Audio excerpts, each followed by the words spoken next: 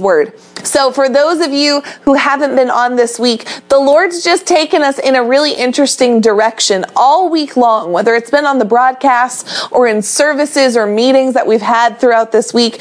And really what's ended up happening is while Pastor has not physically been here on the broadcast, God has been showing that He has a supply that every single believer can tap into. Every believer has access to God and His power. There is not one believer on this earth who is without the ability to wield the power of God. That's His design. That's His desire. And He wants us as a people to lay hold of the power of God and bring heaven to earth. God wants heaven to come to this earth. That's literally His will. As we read through Matthew, when He's teaching His disciples to pray, that is part of it. On earth as it is in heaven, pray this way. How do we see heaven come to earth? We've got to start wielding some power from God. It's not enough to know that it exists. We as believers have to be laying hold and releasing it into this earth. Why? Because Psalm 115 and verse 16 tells us that the heavens are the heavens of the Lord, but the earth He's given to the sons of man. He has placed mankind on this earth for a purpose, to occupy until He comes, to go into all the world and make disciples, armed with the ministry of reconciliation. See, we as believers, we have been given this amazing opportunity to be ambassadors of God on this earth. And God has vested us with the mission to go seek the world and tell them hope is alive. You have a hope that's available to you right now. That's what He's placed within our hands. But oftentimes, we haven't necessarily done those things, or if we've started to, at different points we've shrunk back, we've gotten distracted. The church as a whole is not operating in that power. Why? Why do we shrink back? Why does our flesh try to make us draw back? Because our spirit man, though it knows the truth of the matter, we've allowed what we see with our eyes to be more true. And I believe that today there's an anointing on this broadcast, that there's an anointing to cause our eyes to come open, to understand who we truly are in Christ. Though we may not have understood it before, today is the day for God to open the eyes of the blind, to set the captives free, to show us who He's caused us to be. God has a supply for you. God has a supply for every single one of us. God has a supply. He has a plan, and His plans are only good, filled with hope and a future. Are you ready to find out who you are? See, until we know who we are, we will oftentimes, more often than not, be convinced away from the truth. We've been raised in a world that has tried to teach us that we are something that we're not. See, we were made in the image and likeness of God. Genesis chapters 1 through 3 shows us that God created us in His image for a purpose. He created us not like animals. He didn't create us like trees or like the birds of the air. He made us specifically, created us to be in His image and in His likeness. He created us like God. We were made just a little bit lower than Himself. He created us for fellowship. He created us to abide with Him. We were created to wield His authority. That's why He told Adam to be fruitful and multiply His will on the earth. We have been vested that same promise, that same design, and that same mission to be fruitful, multiply. And that's not just talking about making kids. That's talking about being fruitful in the things of God and multiplying His will on the earth. Well, when man fell and we sinned, it's because we didn't have a full revelation of our identity in God. Eve and Adam were tempted out of who they were called to be by believing that they were not enough, that they did not have enough of a supply. You know, when that serpent goes to Eve, it's like, surely you're not going to die. God knows that if you eat of this, you'll be like him. You'll think like him. You'll know the things he knows. The reality was she already had that in her hands. Like, it was as real as this Bible that I have in my hands, that Eve was already made in that image. She wasn't lacking anything. She was not without. She had everything she could need. But that lie of, I don't have enough, that lie, that deception, it caused her to be tempted, and she ate of the fruit she wasn't supposed to. Then when she went to Adam, he fell for that same not the same deception. He fell for the deception that I've got to stay in unity with Eve. So he ate that, fell from God. And from that moment onward, that sin of I'm not enough, I don't have enough, I need to grab hold of something that's outside of God, that sin has tried to be passed down from one father to the next father to the next father to the next father. It's tried to trickle through the ages. Satan has used the exact same lie over and over and over again, that we're not enough, that we don't have enough, that we need more. When the reality is, in Christ, we have full access to everything we could ever need. And put this in the comments. In Christ, I have everything I will ever need and that I will ever want. In Him. In Him. Now, this world that we live in tries to convince us otherwise. It tries to get us to look at ourselves, to look at the flesh, to look at what we can see with our physical eyes. But there's a higher way. There's a higher realm in God. You know, we were talking about it last night at Impact. God says, my thoughts are higher than your thoughts. My ways are higher than your ways. That's telling us that the level that we've been operating at, there's a higher level of truth that we can come up to. And until we're willing to say, Lord, open my eyes and show me how I can see the way you see. Teach me how to hear the way you hear. Teach me how to know the way you know. Until we're willing to come up higher to God, we'll always be in the lesser. There's a higher realm of operation in the kingdom. And that operation comes by yielding to God, by abiding in Him, listening to Him, flowing with Him. And it's through Him that we begin to learn who we are in Christ. We will never be able to find out who we are until we abide with Him. Because the very purpose of our creation was for fellowship with God.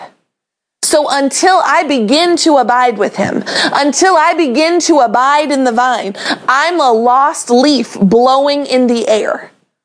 I'm a flower that will not be able to live very long. I'm pointless without Christ. The whole reason I'm created is for the Lord. I'm created for fellowship. You're created for fellowship with God. We're created for fellowship with one another. We're created for God's purposes.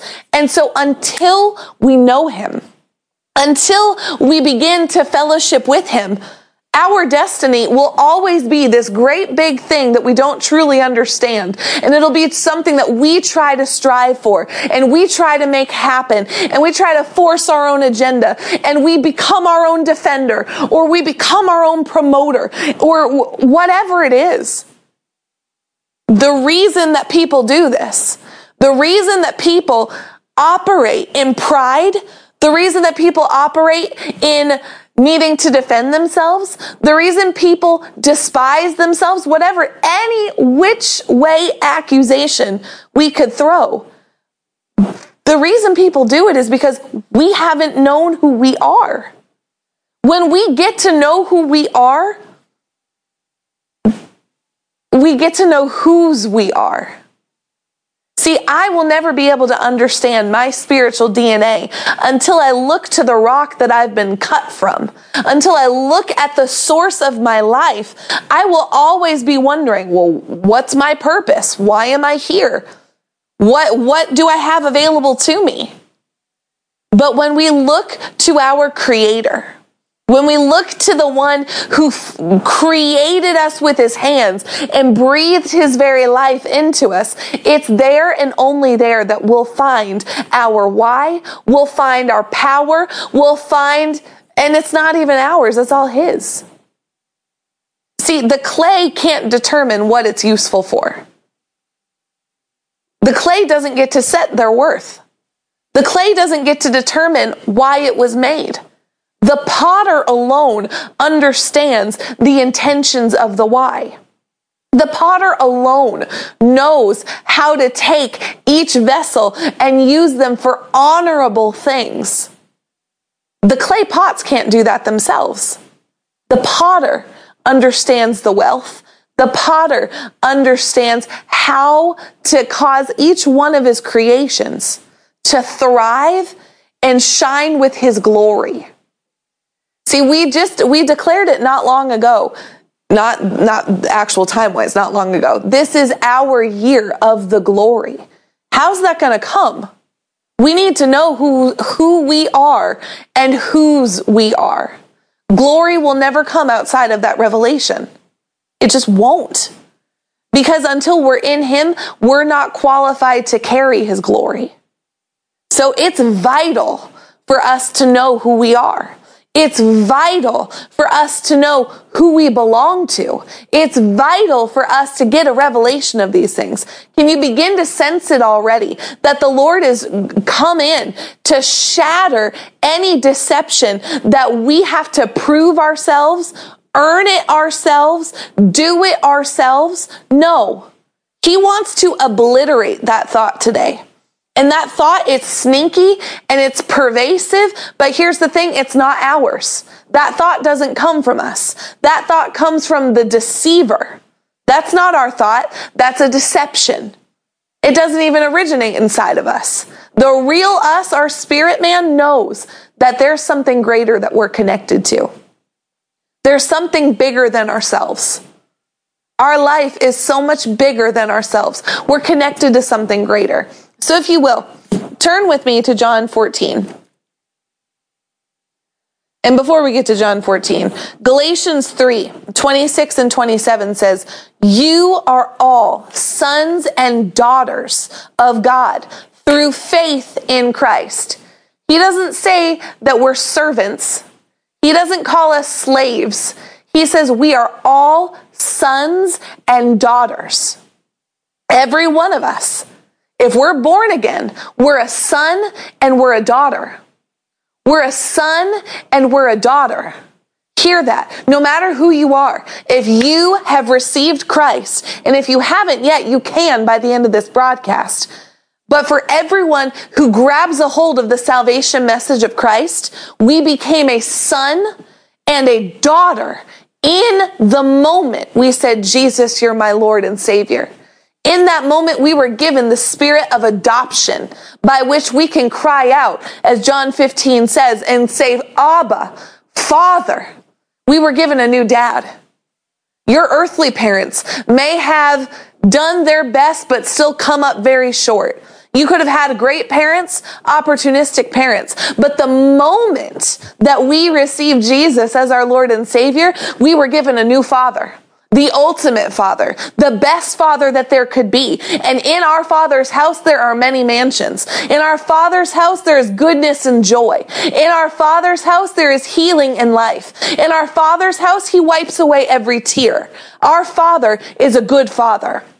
Our Father has made us his children. And our Father is not a punisher. Put that in the comments. Our Father is not a punisher. Our Father is a rewarder of those who diligently seek him. Our Father is your rewarder, not your punisher. Your rewarder is God. So Galatians 3, 26 and 27. For you are all sons and daughters of God through faith in Christ Jesus. For all of you who were baptized into Christ have clothed yourself with Christ. See, we may have at one point in time been dressed in the ratty, tattered, broken, nasty, stained clothes that the world offered us, that sin offered us. We may have been clothed like that at one point in time. But in Christ, the moment we received him as our Savior, we were given a new Father and we were given a new robe. And that robe is Christ, Christ, Christ, not Jesus, the man. We were clothed with Christ. What is Christ? The anointed one and his anointing. See, that thought that tries to come in and say, you're not enough, you don't carry an anointing, you don't have any power, your life is just going to get handed to you and you're going to have to take it. No, that may have been what happened as a sinner with Satan as our father, but the moment we accepted Jesus, we had a new dad, we had a new authority, and we were clothed with an anointing. Our clothes got changed, and no longer are we in the ratty, torn, garbage clothes we were in before. No, we've been clothed with the righteousness of the anointing. We've been clothed in righteousness. We've been clothed in Christ. We're clothed in the anointing. You know the story of Peter walking in the book of Acts, and just his shadow caused people to get healed. Why? Because he was clothed in the anointing. His robes were the anointing. He carried that anointing with him, and just his shadow caused men to be healed. That's not done.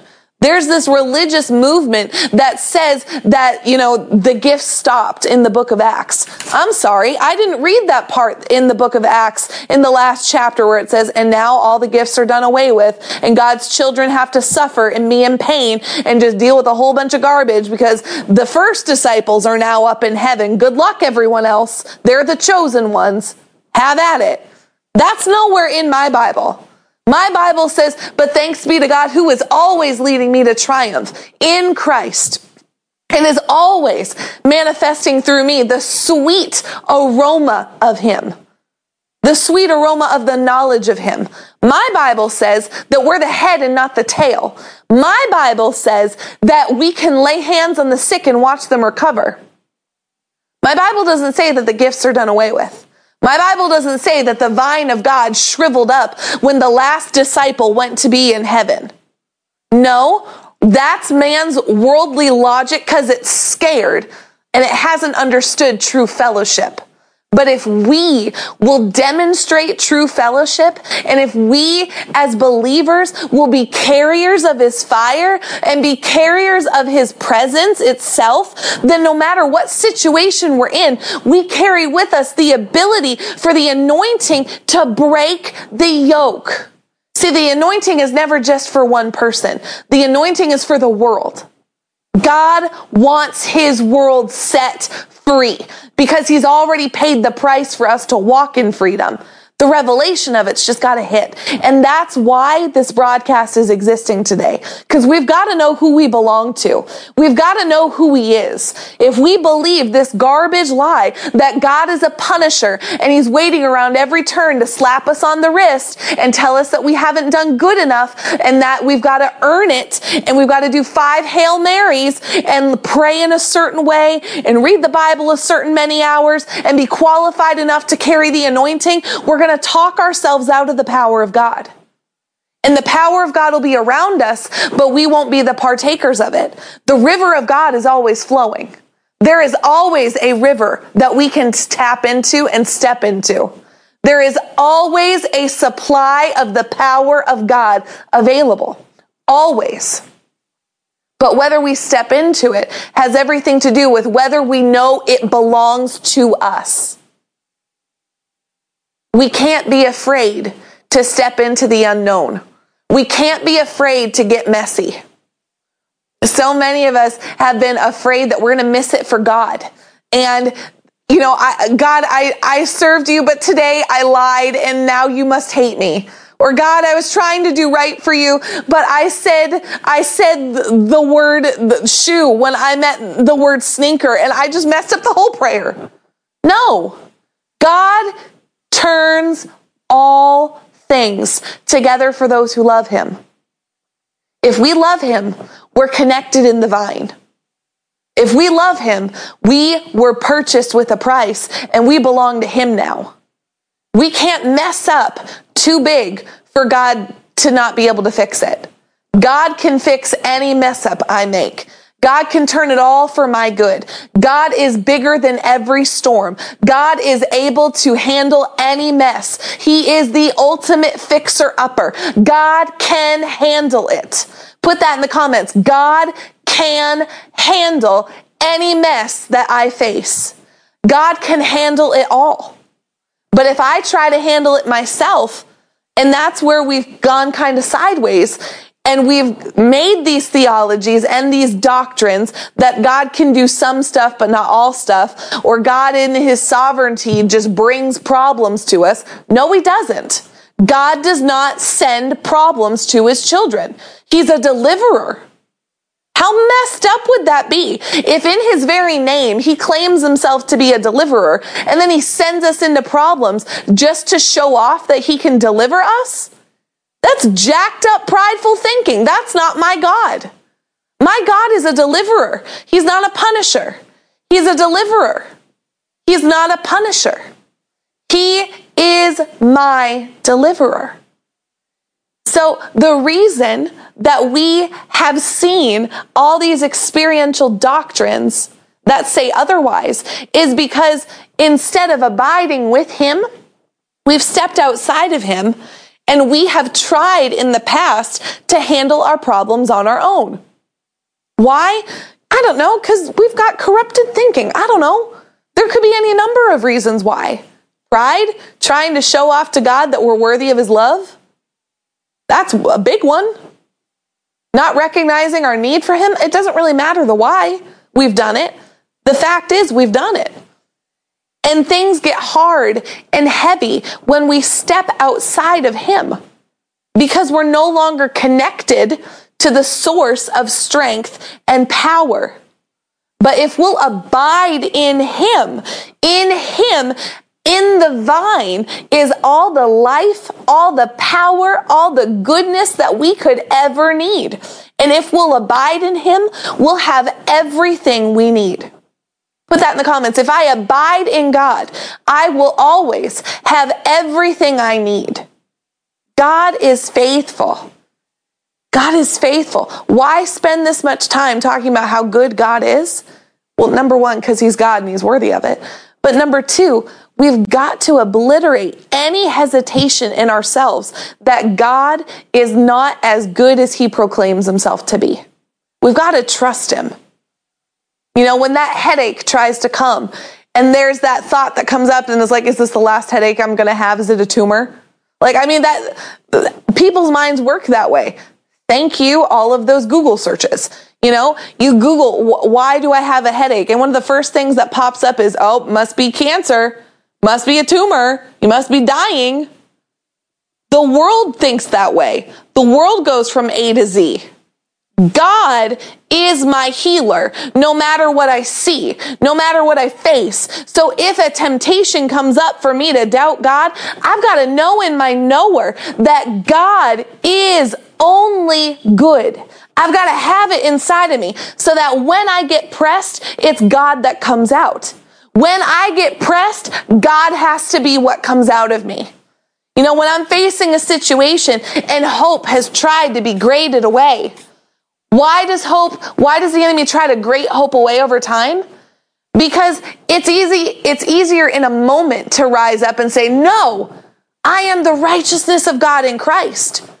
But if it's a continual grading and we've let it happen, and our flesh doesn't want to worship. Our flesh doesn't want to resist the devil. Our flesh just wants to succumb and be like, just get it over with. We've got to stand up in our righteousness with a righteous indignation and say, if it's less than the fullness of God, this is not his will for me. And I'm refusing to partake of it. I'm refusing to think on it. I'm refusing to tolerate it. I'm refusing to be moved by anything other than the vine. God and Holy Spirit and Jesus alone are the only things that can move us. Should be able to. And that's what we've got to get a resolve on the inside of us. John 14. I didn't forget. We're going there. So John 14, verse 10. He says, do you not believe that I am in the Father and the Father is in me? The works that I say to you, I do not speak on my own initiative, but the Father abiding in me does his works. So he says once, believe I'm in the Father and the Father is in me. Then the very next verse, believe me that I'm in the Father and the Father is in me. See, Jesus, we talked about this last night at Impact. Jesus was tempted the same way we are.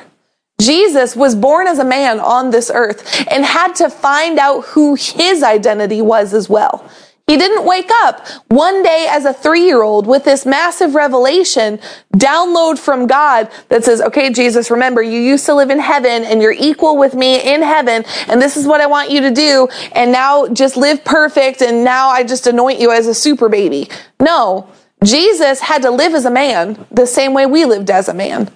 Jesus had to find out who he was the same way we had to find out who we are. He had to go to the Word and study the Word and let the Lord reveal to himself, number one, how good the Lord is, but number two, who he has been called to be in Christ, or not in Christ, but who he's been called to be himself. He had to accept that call. See, he could read through the Word and read in Isaiah and read all these prophecies about who he is and hear it. But until he received it as truth, it wasn't his reality. But Jesus had to do the same thing we're talking about today. He had to crucify his flesh. He had to put down every temptation. He had to choose to say yes every time God spoke to him. And he had to choose to find himself in the Word. But what he found in the Word, what he found in his fellowship with God, was that he could have a fellowship where there is a vine and he could hook into it, where there's a supply and he could abide with him. This is what we're to do now. See, there's a vine. Jesus says in John 15:1 that he is the vine and the Father is the vine dresser. And we are not just to observe the vine. We're to become a part of the vine. And I don't want anyone to miss out on what's being preached here because we're now talking in a figurative language. What he's saying is that God exists and I exist, and as I abide in him, God exists in me and I exist in God. We're together, we're one, you can't separate us. He's in me, I'm in him. We're one. We're tied together, baby. We are together. We are one. I'm in him, he's in me. I'm in him, he's in me. I'm in him, he's in me. When he was tempted to think other things, Jesus had to remind himself, no, I'm in God, God's in me, and I'm not going to do anything to disrupt that fellowship. I will choose to grab a hold of this word, and I'm not going to let anything tempt me out of it. That's why Satan coming to tempt Jesus to worship him, that's why it was so demonic. Jesus had received the revelation of who he was. And what Satan was tempting him to do was to break off his fellowship with God. Jesus had a fellowship with the Lord. He had a fellowship with the Father. The Father was in him. He was in the Father. And Satan no longer has access to that fellowship. He's so jealous. He wants so badly what man has access to. Satan wants to be like God. We are made like God. We are made little gods in this earth. And that royally messes with people's religion. I get that. But it's scripture. It's the Bible. Satan sees it, and he tries to come in and convince us that we're something that we're not by reminding us of the old clothes that we used to wear, of the old habits that we used to have, reminding us of all that had been. Instead of us looking at the tree, at the vine that we are now planted and have been grafted into, we remember what used to exist. Look at John 15:1. I'm the vine, I am the true vine. My Father is the vine dresser. Every branch in me that does not bear fruit, he takes away. Every branch that bears fruit, he prunes it so that it may bear more. You're already clean because of the word I've spoken to you. Verse 4, abide in me, and I in you. As the branch cannot bear fruit of itself unless it abides in the vine, so neither can you unless you abide in me. See, he's giving us a word that we can stand on, a word that's a command that says, do this, but the choice is in our hand. So as we're going to read through the rest of John 14, there are promises, conditional promises that belong to us if we'll choose to abide in him. It's not mandatory. Should be, but it's up to us. And it's not a once saved, always saved situation. We literally see here that we can start abiding in the vine, and we can also choose to sever ourselves off of the vine. So if I choose to listen to the voice of the tempter, and if I choose to tolerate his lies, and I choose to believe them and start to follow them, even though my root system to the world has been shriveled up and has died, the world is like a weed where it'll grab a hold of any living thing and try and choke it out. So if I will listen to the weeds, if I'll hang out with the weeds and I'll surround myself and plant myself near that soil, the weeds will try and ensnare me and choke me to death. And it can rip me from the vine. That's why we must have a revelation of whose we are and who we are. So that way, if a weed tries to come up and tries to grab a hold of us, we cut that bad boy off before it lays a hand on us. We have a different life source. We are no longer who we once were. Old things have passed away. 2 Corinthians 5, verse 16, Pastor Danielle put it in the comments yesterday, day before. Therefore, from now on, we recognize no one according to the flesh. That's not just talking about others. That's meaning we're not to recognize ourselves according to the flesh. We're not to recognize even ourselves according to the deeds of the flesh. We have to choose to let the old man stay dead. Dead. The old man died. If anyone had the ability to have Satan come and accuse him, it was Paul. Paul, the murderer. Paul, the one who persecuted the church. If anyone had royally screwed up, it was Paul. And yet Paul is the one who writes, it's not I, it's Christ who lives in me. Paul, who wrote this book, who wrote Corinthians and said, don't look at man based on what they've done before. Don't look at man at who they used to be. Don't remember those things. Call to remembrance that stuff no longer. Let the old man be dead. So that way when the accuser comes and tries to blame and point fingers and remind us of all this garbage, we're quick to be able to say, I don't know who you're talking about. That's not me. I saw you do it 5 minutes ago. Nope, that's not me. That was my flesh man, but my flesh man is dead and is crucified. My spirit man is the real me. I'm in him. What was a death plant where I used to be poison ivy, I've been grafted onto a different vine, and my very DNA changed. The very nature of where I draw life from changed. I used to get life and food and satisfaction from soil that was trash, but now my soil has been made God. The vine is Jesus, and I'm in him and he's in me. You can't separate us. You can't tell where one stops and the other begins. The real me is in him. And we've got to let our flesh man stay dead, and we've got to let the deeds of the flesh stay dead too.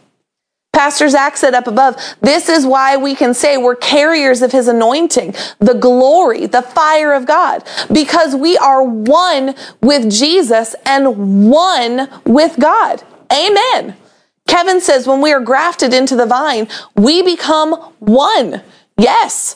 Do we look at a branch in a grapevine and call it a tomato plant? Of course not. It's a grape plant from the root to the fruit. 100%. See, this vine that we're a part of, we were adopted, but being adopted does not make us less. We were chosen. He tells us in John 15, going back to John, hear this. It's a little different than where I thought we'd be going, but man, let the word just reveal this truth. In John 15, verse 16, you did not choose me. I chose you and appointed you so that you would go and bear fruit, and that your fruit would remain, so that whatever you ask of the Father in my name, he may give it to you. Do you hear how few times Jesus says me in there? That verse is chock full of promises for those who would believe in him. And he says, you didn't choose me. I chose you. Why did he choose us?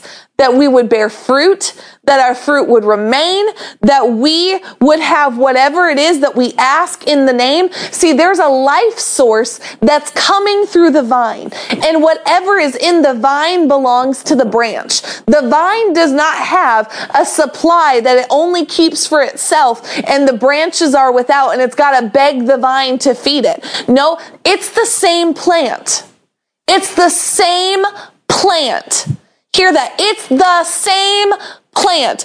A tree is every much a tree.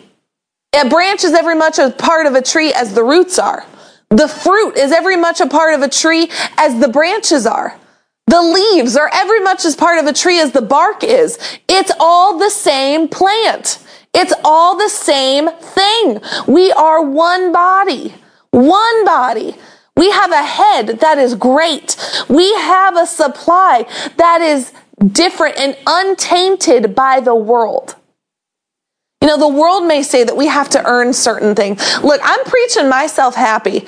Like I'm choosing to sit down. I'm choosing to stay seated. But when this starts to become real to us, what can stop God's body? It's not any different than God. Let that hit you. If God, as the head of the church, cannot be stopped, how can his body be stopped? If we're connected, the whole body is on the path to victory. If God is victorious, his body is also victorious. It can't be any other way if we're abiding in him. If we're abiding in him, we can't not have victory. If we're abiding in him, we can't not have healing. If we're abiding in him, we can't not have provision. If we're abiding in him, we can't not have joy. Because all of these are different facets of him. If I'm a part of the vine, then guess what that means? Everything that God is, I am. And put that in the comments. Say that over yourself. Let that be your declaration today. Everything that Jesus is, I am. I am Jesus. Now, don't get theologically twisted.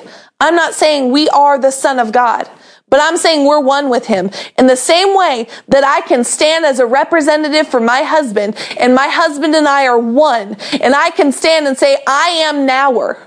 I've been given a new name. I've been grafted into a new family, and I can stand with his same authority. And there's no difference between he and I except for characteristics. Spiritually, we are one. Spiritually, I am one with Jesus. I'm one with him. I am him. He is me. Together, we are one. I don't have Barrett Diane Nower's life pumping through my veins. I have the life of Christ pumping through my veins. I don't have my blood in my veins. I have the blood of Christ in my veins. So cancer has to die. Sickness has to bow. Attacks have to flee. Because if darkness can't be around God, then darkness can't be around me. Because I am him. He is in me. It cannot exist at the same time. If I'm in him, then his life has to live in me. It has to. And to religion, that's the same sort of spirit, though it's the same spirit, not the same sort of spirit. That statement, what I've been saying what the Lord's been saying for the last 3 minutes, it's that sort of confidence and that sort of revelation on a micro scale compared to Jesus. But it's that sort of talk and that sort of thinking that caused the Pharisees and the religious leaders of Jesus's time to get all up in their feelings and decide we can't have him around. He's going to cause too much trouble. He is already disrupting the status quo. So yeah, we will absolutely face persecution in our flesh as we walk out this revelation. But guess what? If they couldn't stop Jesus, they can't stop you. If they couldn't stop Jesus, they can't stop you, because we have overwhelmingly conquered in Christ the world. We've conquered the world. We've conquered our flesh. How? Because Jesus chose to take the payment for our victory. He chose to take that on himself. He chose to be the one to pay that price, to take all sickness, all scoffing, all mocking, all disease, all toil. He took it all and died and then rose again so that we could reap the benefits of it. We have been made conquerors. We have been made conquerors. Say that over yourself. I have been made a conqueror. I have been made a victor. I have been made the head and not the tail. I have overwhelming victory right now in my hands. No matter what I see, no matter what I face, if God the Father can sit in the heavens and laugh, I'm of that same DNA. I'm a part of that same vine. And if God seated in heavenly places is looking down at the enemy's attempt to try and steal, kill, and destroy, and he's laughing, then I can laugh. If God is mocking the attempts of the enemy, so am I. I'm not in fear because God's laughing, I'm laughing. I rejoice always, and again I will rejoice. I won't back down. I won't shrink down. I'll stand, and having done all, I'll stand. Why? Because the vine won't shrivel up. It can't die. Hear that. The vine of life that we have been grafted into, it can't die. It can't be touched. It can't shrivel up. We have an unstoppable, always alive God, and that life will always be ours for the taking. Always. always. We have a new life. We've been grafted into a new kingdom. Glory to God. Like that joy that just came in as we started ministering in this direction, that joy that came in that's reminding us of who we are, let that flood out of you right now.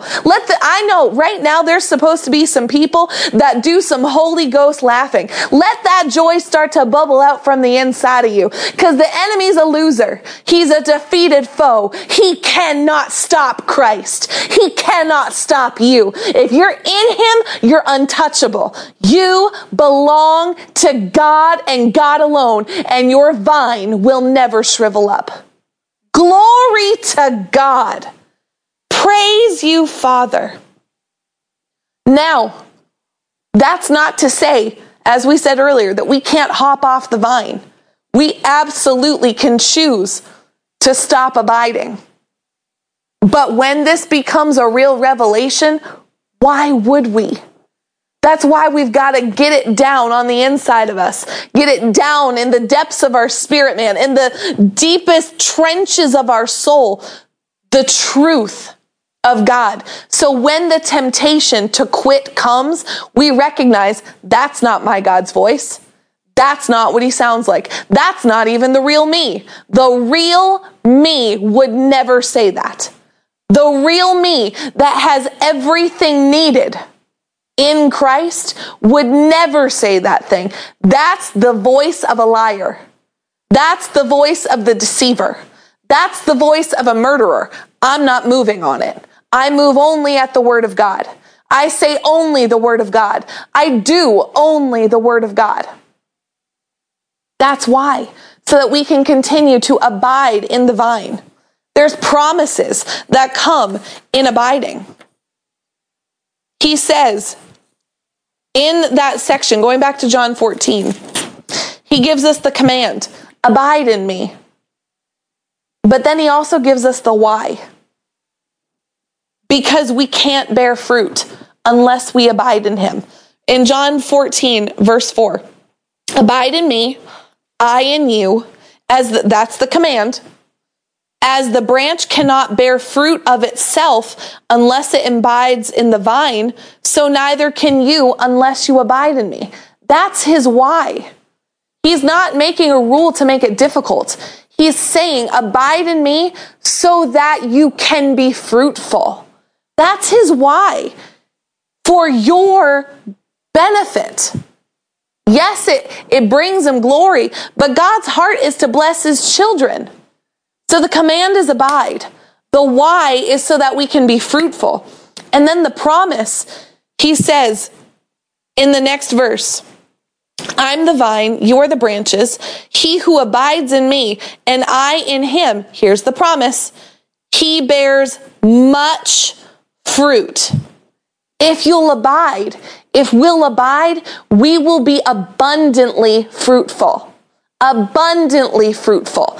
We hear this. We can't not be fruitful if we're abiding in him. That heart that wants to please God and wants to be fruitful and wants to do good things for him, what do we have to do? We just have to abide. That's why the Lord's been having Pastor preach this. Buddy put it in the comments a while ago. That's why the Lord's been having Pastor preach, abide, listen, and obey.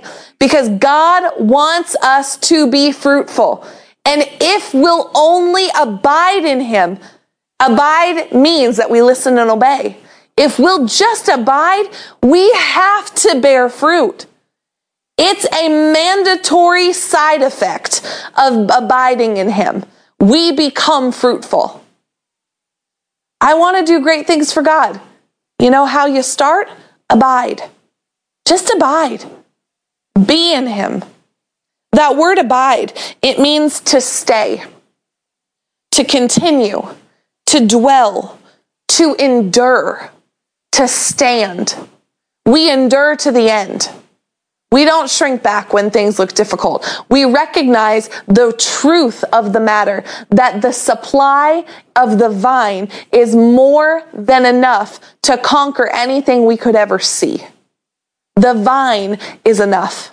The vine is drawing from God in another realm. See, I was talking to Mr. Mark Presley, who's a farmer, this morning about it. The vine of God, it's not even drawing from worldly sources. That supply of life that's in the vine, it's drawing it from the Father himself. It's drawing it from Jesus. That is the vine. There's life of a heavenly nature inside of it. It's not even of this world. That vine must cause its branches to produce fruit. We have to choose to endure. We have to choose to realize that vine will be enough for me. When a winter comes, that vine's not going to let me die. I'll have more than enough in the vine. No situation that comes against me can prosper. That's why when we did declarations a little bit ago, I said today's is a good one, because every weapon formed against us is exposed and destroyed and can't prosper. Why can't it prosper? Because the gates of hell cannot prevail against the church.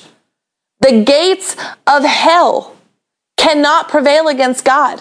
The best and biggest attempt to overthrow God was Satan's attempt when he secured a third of the angels and they tried to form a coup in heaven. What was the result? Satan fell like lightning. So if anything's formed against the vine, what's the result going to be?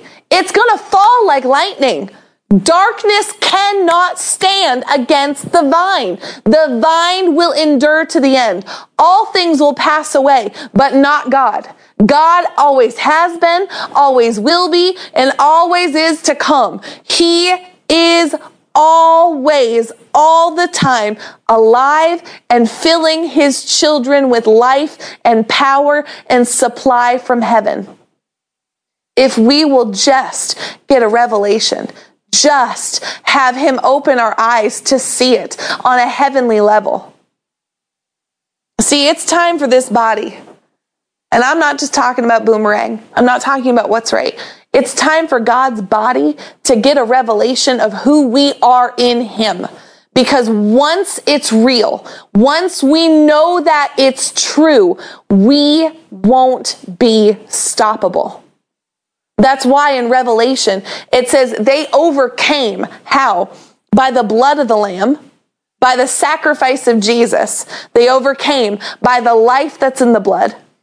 They overcame by the blood of the Lamb. They overcame by the word of their testimony. They prophesied the truth in the life of God. And they loved not their life to the death.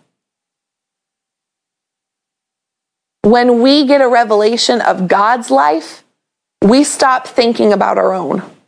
We stop factoring ourselves into the equation because God factors us for us. God is the one who's anointed to look out for us. God's our defender.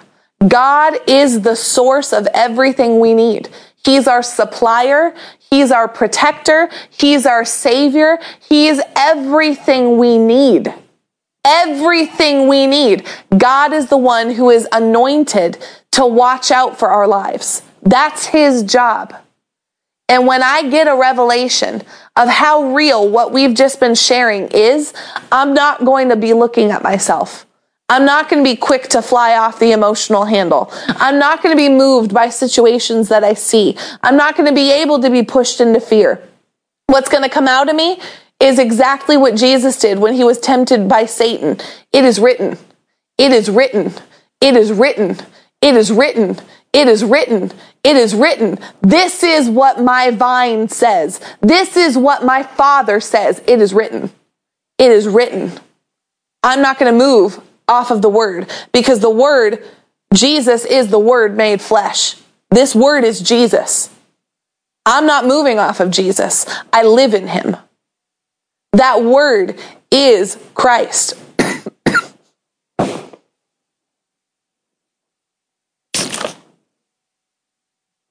That word is our life. I'm going to feast on that word. I'm not going to feast on the words of the enemy. I'm not going to feast on the words of the accusations. I'm going to feast on Jesus and Jesus alone. I'm not going to listen to anything other than him.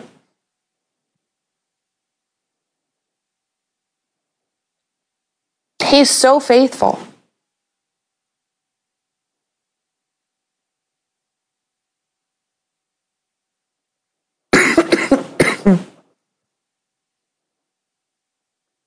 He's so faithful.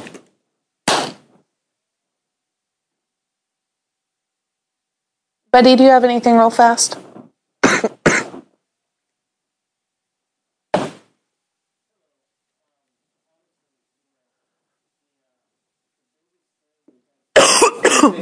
You're not plugged in, buddy.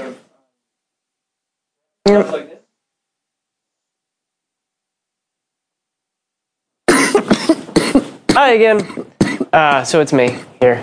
The biggest thing that's been sticking out to me in light of... am I unmuted now? Okay, we can hear me. Awesome. The biggest thing that's been sticking out to me in light of just the importance of... Joni says that was great miming, though. In light of, being connected with that vine, apart from me, he says, you can do nothing. Apart from me, you can do nothing. Nothing worth value, nothing that has value, nothing that lasts. A lot of times, and this is something that the Lord's really been challenging me in, is there's a lot of things that I did believing, and I would say that I'm doing it for Him, but there's a difference between doing something for Him and doing something from Him. I've written books and I've preached a lot of messages and I've done a lot of different things saying that I'm doing it for Him. But if God never authored me to do it, if it didn't originate from His source, from His flow, that all of that is not, I'm not doing it really for Him. I'm doing it from myself. I'm doing it for myself. I'm convinced and I believe that I'm doing it for Him. But if He didn't tell me to do it, and I'm doing it anyway, I'm doing it for me. Under the deception and the guise that I'm doing it for Him. And this whole abide, listen, and obey has been stretching for a lot of people, not just me, but for a lot of people. And it has been stretching for me too. Because it's like, oh, I want to do something. I feel like I need to be doing something. I feel like I need to be, productive. But how am I productive? How can I actually be productive apart from Him? I can't. Apart from me, you can do nothing. He who abides in me, they'll bear fruit. So if I want to produce fruit, I have to do it from that place of in Him. I have to do it from that place of abiding, listening, and obeying. And so, I can be caught up and spend my whole life in this noble deception that I'm doing all these things for the Lord. But if He's not the author and the originator of it, again, if it's not flowing from that source where He's authoring it and He's bringing life to it and He's bringing power to it, and I'm feeding on from Him, and I'm coming, and it's all coming and originating from Him, it might look like it's producing, but it's not really producing lasting fruit.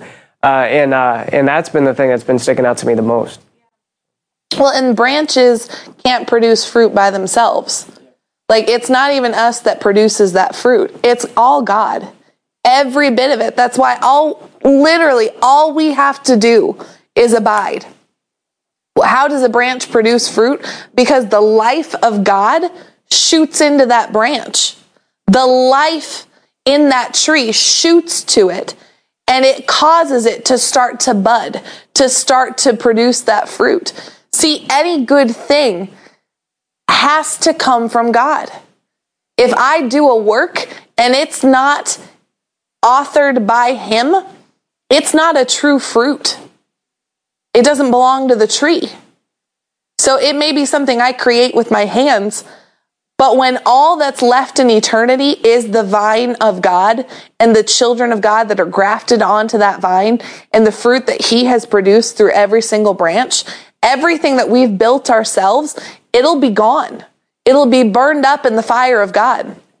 So if I'm creating my own works, if I'm creating my own actions, if I'm trying to do good, but it's not God telling me to do it, it will not last. I'll get up into eternity thinking I have this great big pile of fruit to present to God, and I'll turn around and I'll have nothing. God is the one who causes the fruit to come. It's not my job to make myself fruitful.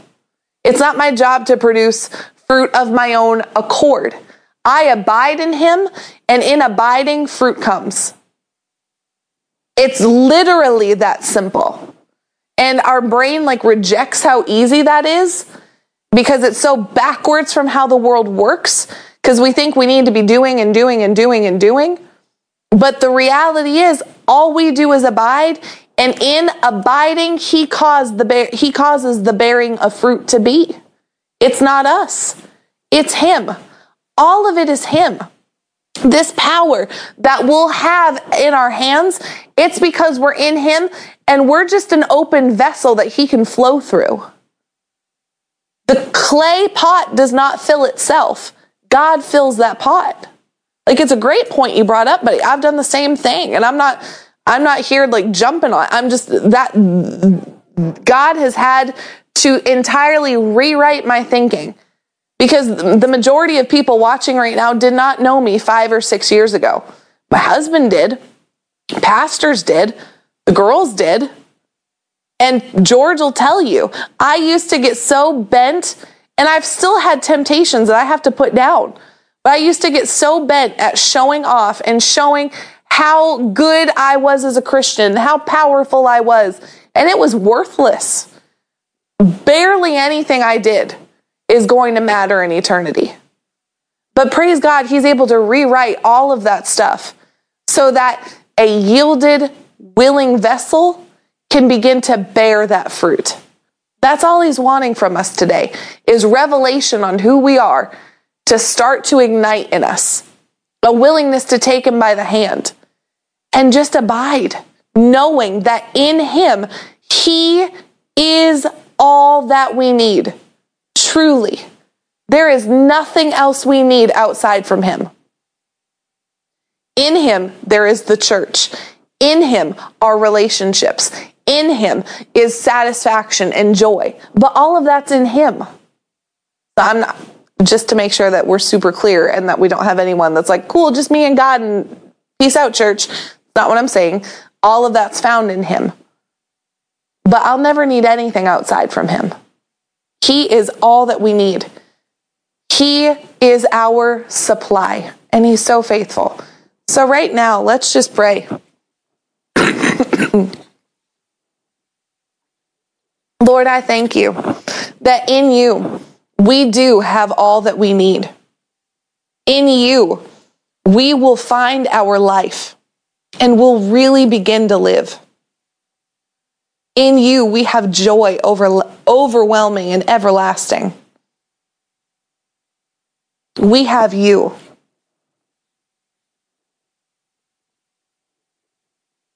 And we give you praise and glory for it. We thank you, Father. Excuse me. We thank you, Lord, for that life. We thank you, Father. Right now, if you don't know Jesus as your Lord and Savior, or it's just been a minute, or you've been attacked with the thought that you're not connected to the vine, let's just deal with that now. So right now, pray with me and say, Jesus, today I make you my Savior, brand new. I believe that you love me. I believe that you are the true vine. I believe that you died for me. I believe that you're good. And I want every bit of you. So right now, I lay down my life and I pick up yours. Not even a fair exchange. I pick up your life. I call you my Savior. I call you my Lord. Jesus, you call the shots, and I will be obedient. I will abide in the vine. And from this moment forward, I abide in the true vine. I have been grafted in. I belong to you. I no longer belong to darkness. I belong to you. And now we've transitioned into a prayer for everybody. Say that I no longer participate with darkness. I no longer am tempted away from the vine. Today I have eyes to see. Today I have ears to hear. Today I reach out with faith and I grab a hold of the vine and I'm not letting go. I will endure, and having done all, I will continue to stand. I will not depart from the life source of God. I am the head. I am not the tail. I am overwhelmingly victorious in this world. Now, Lord, let this declaration of faith be true. Let the testimonies from today's broadcast be that the overwhelming victors rose up in their identity, that the overwhelming victors of God came to life today. We thank you for it. We trust you. We receive this revelation, and we have you now. In Jesus' name, amen. Thank y'all for being on today. We love you so much. If you want to partner with this broadcast, then share it. Send the good news to someone that you know. You can also partner financially. You can do that by going to giveww.org.